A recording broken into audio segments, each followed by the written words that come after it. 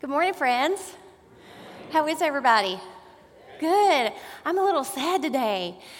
We're then wrapping up our series on discipleship, on Unhurried, and I have just loved it so much. It's essential to talk about discipleship, even though it is such a challenge to our core, because especially when we have a series that's founded on patience, which all of us, I know, struggle with. But I pray that this has been a time for you to reflect on your own discipleship, how God has used you to make disciples, how you've used your story and shared the gospel. And I really pray it's been a fruitful time for you to really reflect on what it is to be a disciple who makes disciples. So during this series, we've talked about a new vision, a vision of what a disciple is, and a disciple is to act, to abide in Christ, change like Christ, and take action for Christ. And I'm going to dig into this a little bit just to review, because I'm going to talk about how they all work together. And so the first one that we talked about was to abide in Christ, and this is the head portion. As disciples, we want to know the one whom we follow. We seek to abide in him by growing in his word, by studying the word, by studying his ways, being present with him as much as we can, by focusing our thoughts on him and not on ourselves. You see, if we aren't filling our heads with Christ, we are filling our heads with something. Jenny Allen, in her great book, Get Out of Your Head, says the greatest spiritual battle of our generation is being fought between our ears. And we talked about this in the first week, about how we are split in so many different directions, how we just get information so quickly, that patience is a nuisance, that information is everywhere. And so I asked today, what are we distracted by? What is grabbing our attention that's keeping us from keeping our attention on Christ today? The next portion is to change like Christ, which we just talked about last week. It is the heart portion. God offers to transform, to mold us, to cleanse us, form us, weld us through our hearts. And guess what God uses to get that done? He uses great patience. That great virtue that we all struggle with, he uses for us, because when it comes to change, none of us like it. I can't say none of us. I actually love change. I love it. I love variety, and I love different things going on all the time. So I can't say none of us, because some of us do. But God uses patience because of all of our excuses that we use. And so what I'm going to do is I'm going to talk about some of these excuses and then talk about what they really mean. And I can use these and say this stuff because I have done it before too. So I'm, looking in the mirror, talking to myself when I say these things. But sometimes we say, well, I can't change. I just can't. But what we really mean is I won't change. Or we say, well, I just am who I am. But what we really mean is I am who I choose to be. Or we say, whenever it comes to the way we think, well, that's just how I'm wired. No, what really means is that's what I've chosen to allow myself to think. And lastly, the good one that we've all used is, well, that's just how God made me. That's just how God made me. Now, when we say that, definitely God makes us with different gifts and different qualities, and we are all different. We're all diverse, and this is all good. But if we're saying that's how God made me in relation to something that's not as of God, such as anger or impatience or pride, well, then we can't really say that's how God made me. You see, if our excuses about who we are do not align with who God is and what God's about, then it's not that's how God made you. That's how you have made yourself. If we aren't experiencing the fruits of the Spirit, love, joy, peace, patience, kindness, goodness, self-control, and gentleness, then it's not how God made us. It's not allowing our hearts to be transformed. And lastly, the one we're going to talk about today is taking action for Christ. If we thought the other two were hard, this one's just as hard. None of this is easy. Being a disciple isn't an easy feat. Jesus never tells us that it will be. But what he tells us is we aren't alone. But in this one, it's where we get our hands dirty. It's where we put our money where our mouth is. We roll our sleeves up. We get to work. It is time to make the donuts. Y'all remember the Dunkin' Donuts commercial? It's time to make the donuts. That's what this one is, okay? We're really digging in, and we're getting into the work. We're getting our hands dirty. This is the hands portion. So we have head, heart, and hands, because being a disciple takes all of us, every single part of what makes us who we are. And I love the Hebrew word for the humanity, all of human nature, and that's nephesh. You'll hear me say that over and over because I love it. The Hebrews had one word for humanity, for what makes human nature, and it's nephesh, because it takes every single part of us, all of it, engaged to take part in this discipleship calling. If all you do is study, but you don't allow it to absorb into your hearts and to change you, to allow God to use it to transform you, well, all you have is head knowledge. It's great, you've got it up here, you're really smart, but that's where it stays. It doesn't do much.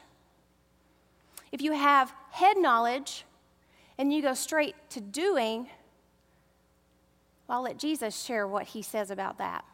Woe to you, scribes and Pharisees, hypocrites. Ouch. For you are like whitewashed tombs, which on the outside look beautiful, but inside they are full of bones of the dead and of all kinds of filth. So you also on the outside look righteous to others, but inside you are full of hypocrisy and lawlessness. He does not beat around the bush. The scribes and Pharisees were brilliant. They had all of the Torah, but they were missing the heart portion of letting it transform them to reflect the love of God. They were missing it. You can't just know and do in discipleship. You have to know, change, and do. Now, I know that this looks very simple, but I'm very proud of this little person. I worked hard on it to try to reflect what's in my brain, to give you a visual of these three things, working in action. But all throughout Scripture, God gets to the heart of the matter, and the heart of the matter is the heart. To open our hearts up, to be vulnerable, to share our deepest, darkest struggles and sins with God, with ourselves, with each other, to be honest about who we are so that we can grow, so God can show us where we need to grow, what we need to turn over to Him. And so when we look at each part of what it is to be a disciple, this ACT acronym that we've given you, we learn that it is this circle. You've got the head portion, the heart portion, and you've got the, whoops, I knew I did that. You've got the hands portion. But that circle can grow or it can shrink depending on your heart. Depending on your heart. We can't truly abide in Christ and know everything about Him unless we are allowing that to transform our hearts and change us. And we're not going to truly change until we start acting on God's love in our lives and what He has revealed to us about Himself. It is this beautiful circle. They are all tied together, but our heart has to be engaged. It has to be open to what God is revealing to us about ourselves so that we can change and be more like Him. Otherwise, we're just spending time learning and doing, but not transforming, not becoming like Christ so that He can reflect through our actions and through our words and through the knowledge that we share. This circle of life, this life circle that we have through discipleship, it's a circle that is bonded and grown and cultivated through love. Through love. Love for God and love for others. When we experience God's love, it transforms us. It expounds. We feel it so strongly that all we can do is allow it to release. God designed it that way. He doesn't want us to stay closed in, holding on to who He is and what He's done for us. He doesn't want us to hold that individually. He wants us to share it and be open with it with the world. That is discipleship. That love is what makes disciples who makes disciples. Because then when we experience that love, we aren't held back by fear. We aren't held back by our busy schedules or by time or by excuses or by the enemy. We are focused. We are ready to make God a priority in our life and to join him in the mission work that he is calling us to do in sharing the gospel, sharing our experience of who God is in our own lives. I want to jump into our scripture for the day from 1 Peter 4:7-11. Hear the word of God. The end of all things is near. Therefore, be serious and discipline yourselves for the sake of your prayers. Above all, maintain constant love for one another, for love covers a multitude of sins. Be hospitable to one another without complaining. Like good stewards of the manifold grace of God, serve one another with whatever gift each of you has received. Whoever speaks must do so, speaking as one the very words of God. Whoever serves must do so with the strength that God supplies, so that God may be glorified in all things through Jesus Christ. To him belong the glory and power forever and ever. Amen. The word of God. So I know this is an interesting scripture to talk about when we're talking about taking action for Christ. But I did it for a reason. I chose this scripture because it talks about a way that we take action that we know we should, but we don't often talk about it. We don't emphasize it. Typically, when we think of taking action for Christ and we think about loving, we think of loving those people that's really hard to love, our enemies, those people we don't agree with, those people that are different, believe differently than us, the lost, the poor, the oppressed, and the afflicted. And friends, I'm not up here saying that that is not all true. We absolutely have to love and share the gospel with those groups of people. Absolutely. And luckily, our next series is on mission and doing all of that great work. So there's a fun nugget for you for next week. But I want to talk about today how we take action within a community of believers, because that's exactly loving one another within a community of believers. You see, the church has a bad rep. We have a bad rep in a lot of different ways. Sometimes it's warranted to have that bad rep. But one of those ways we have a bad rep is because we spend time with one another. And that can seem cliquish or exclusive. But we have to. We have to spend time with one another. Jesus did. Jesus, the King of Kings, the Lord of Lords, the Savior of the world, the Messiah, the Christ, he had people. He invited people to be disciples, to drop everything and to follow him. And it wasn't just so they could learn about who he was. Of course, they learned together. They grew together. They prayed together. They served together. They ate together. They lived life together. They became a community of believers where deep discipline, trust, and love were cultivated. I know I've said this before, and I love Jesus' divinity. I love it. I love that he is divine and that he came here, but I love that he took on full humanity, and I love looking at Jesus as a human, because that's where I can relate. That's where we relate.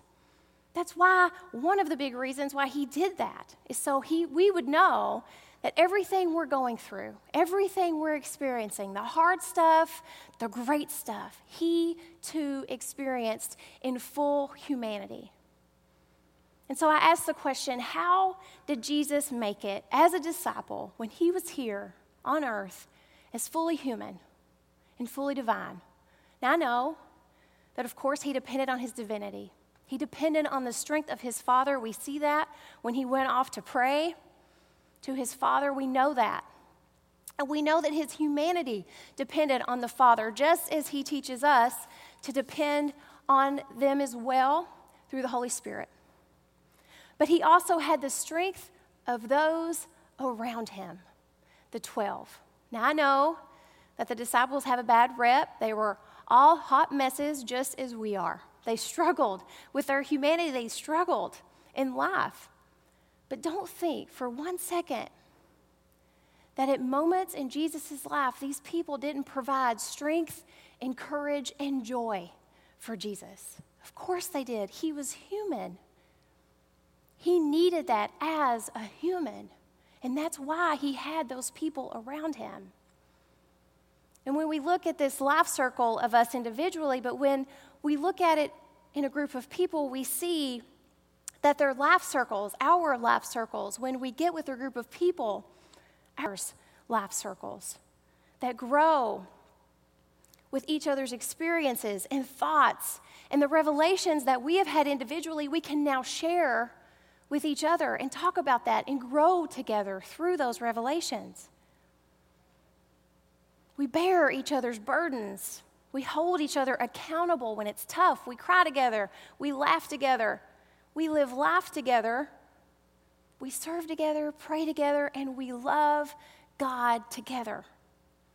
These life circles are what brings us as disciples the strength we need so that when we depart from this close community, bonded together through God's love, our circle will still be full. It will have grown so that when we step out into the world, we touch more people.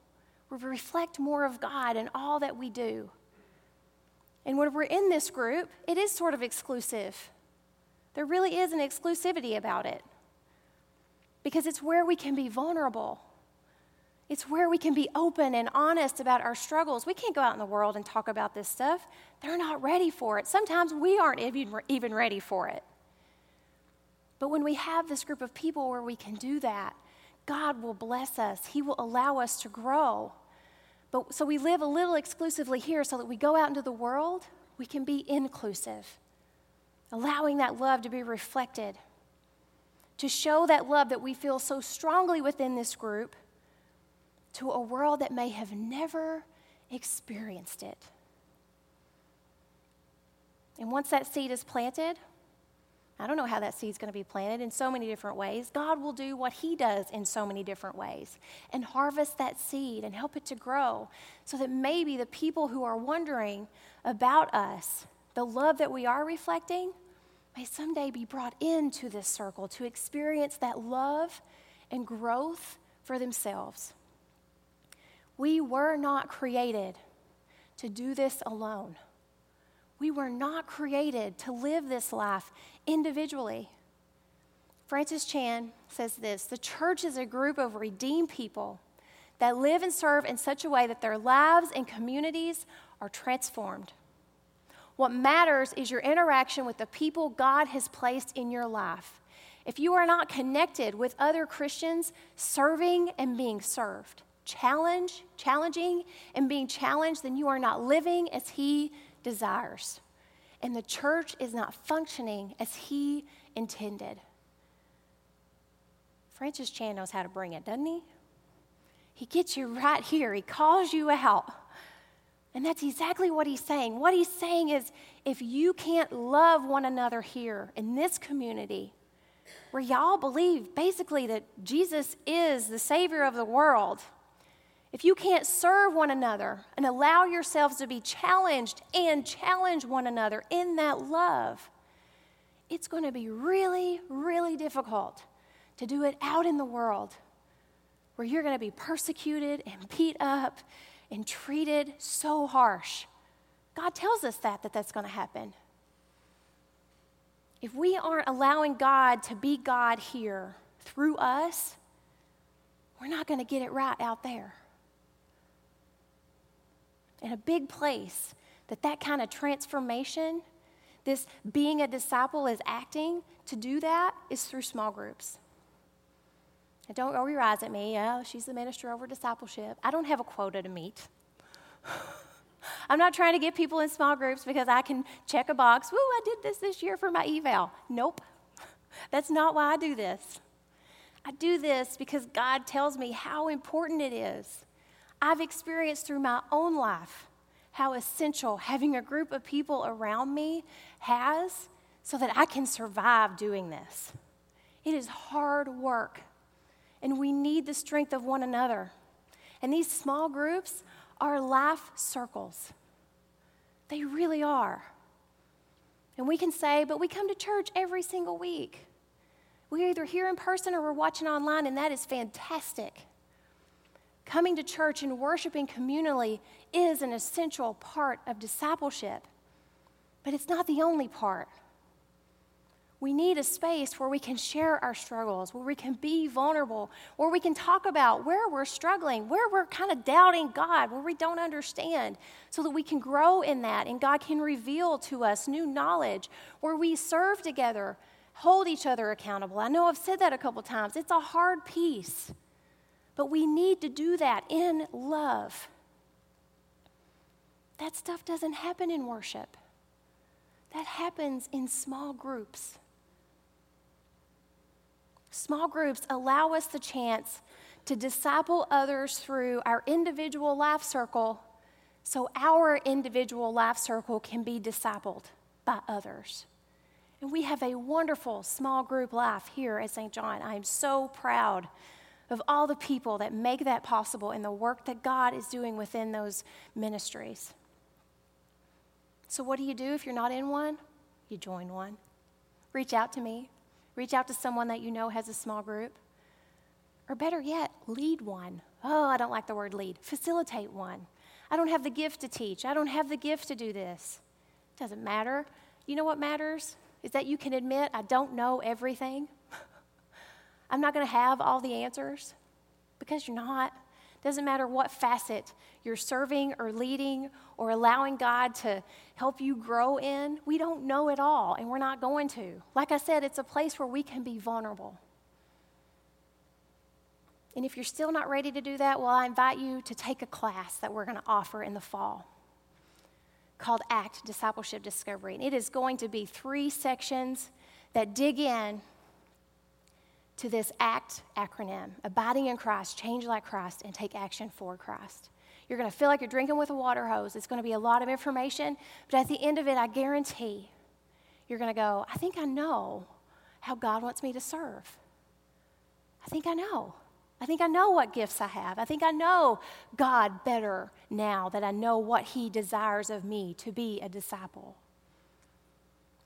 These life circles, these accountability groups, which are a deeper, so you've got like the big church, right, that we're all a part of. You've got the local church, which is this, the little C and the big C, which I like to call them. You've got small groups. You can even take that a little bit lower to accountability groups. And these are gender-specific groups of no more than 4 people. That's where the hard work happens too. All of these different groups, these different bodies, God designed for us because we need them. We need community to get us through the hard work of discipling. These small groups, these accountability groups, these are where we fail, but where we are built up, where we are loved. And these life circles grow and strengthen so that we can become more like Christ and more of the disciple that He's calling us to be. So that when we go out into this world, guess what? We're living differently than the world is living. We stand out in a good way, as this girl does in this picture. And this vision it just kills me every time I look at it. And it's not because she's really restful and peaceful, and I'm not sure how that feels a lot of the time. It's really because she doesn't need what the world is offering behind her. She is focused on the thing that brings her life, and in my opinion, that's Christ. When she has Christ, she doesn't need anything else that the world has to offer. And that's the whole point Jesus makes to us through His life. Be different. Be like Jesus. So that when you're finally asked why you're different, and it'll happen if you're allowing this to live out through you, that you can point to the one who has made you different. Live in a way that makes people wonder. Stand out humbly but boldly. Be patient but relentlessly. And live on purpose, on God's purpose, unhurried. Let's pray. God, we thank you so much for who you are. We know this challenge of being a disciple, of declaring your gospel, of allowing our hearts to fully surrender over to you, and therefore, all of us, every single part of what makes us us, God, to surrender to you. We know that's hard. And you told us it would be. but you promised you would always be with us through every single step of the way, and you are. And God, not only are you there through your Holy Spirit, but you provide us with people. People who are going to have their own stuff, their own struggles, who are going to let us down here and there. But God, you send people into our lives so that we can have the strength, the continued strength to do this and to grow, so that we can learn more about you. God, we pray that as we continue to praise you and worship you, that you will reveal to us how you're asking us to step up and step out to be your disciples. Lay on our hearts the calling you have. Take any inhibition away from us, God, so that we will fully dedicate ourselves to you. God, we love you and we praise you. And in Jesus' name we pray. Amen.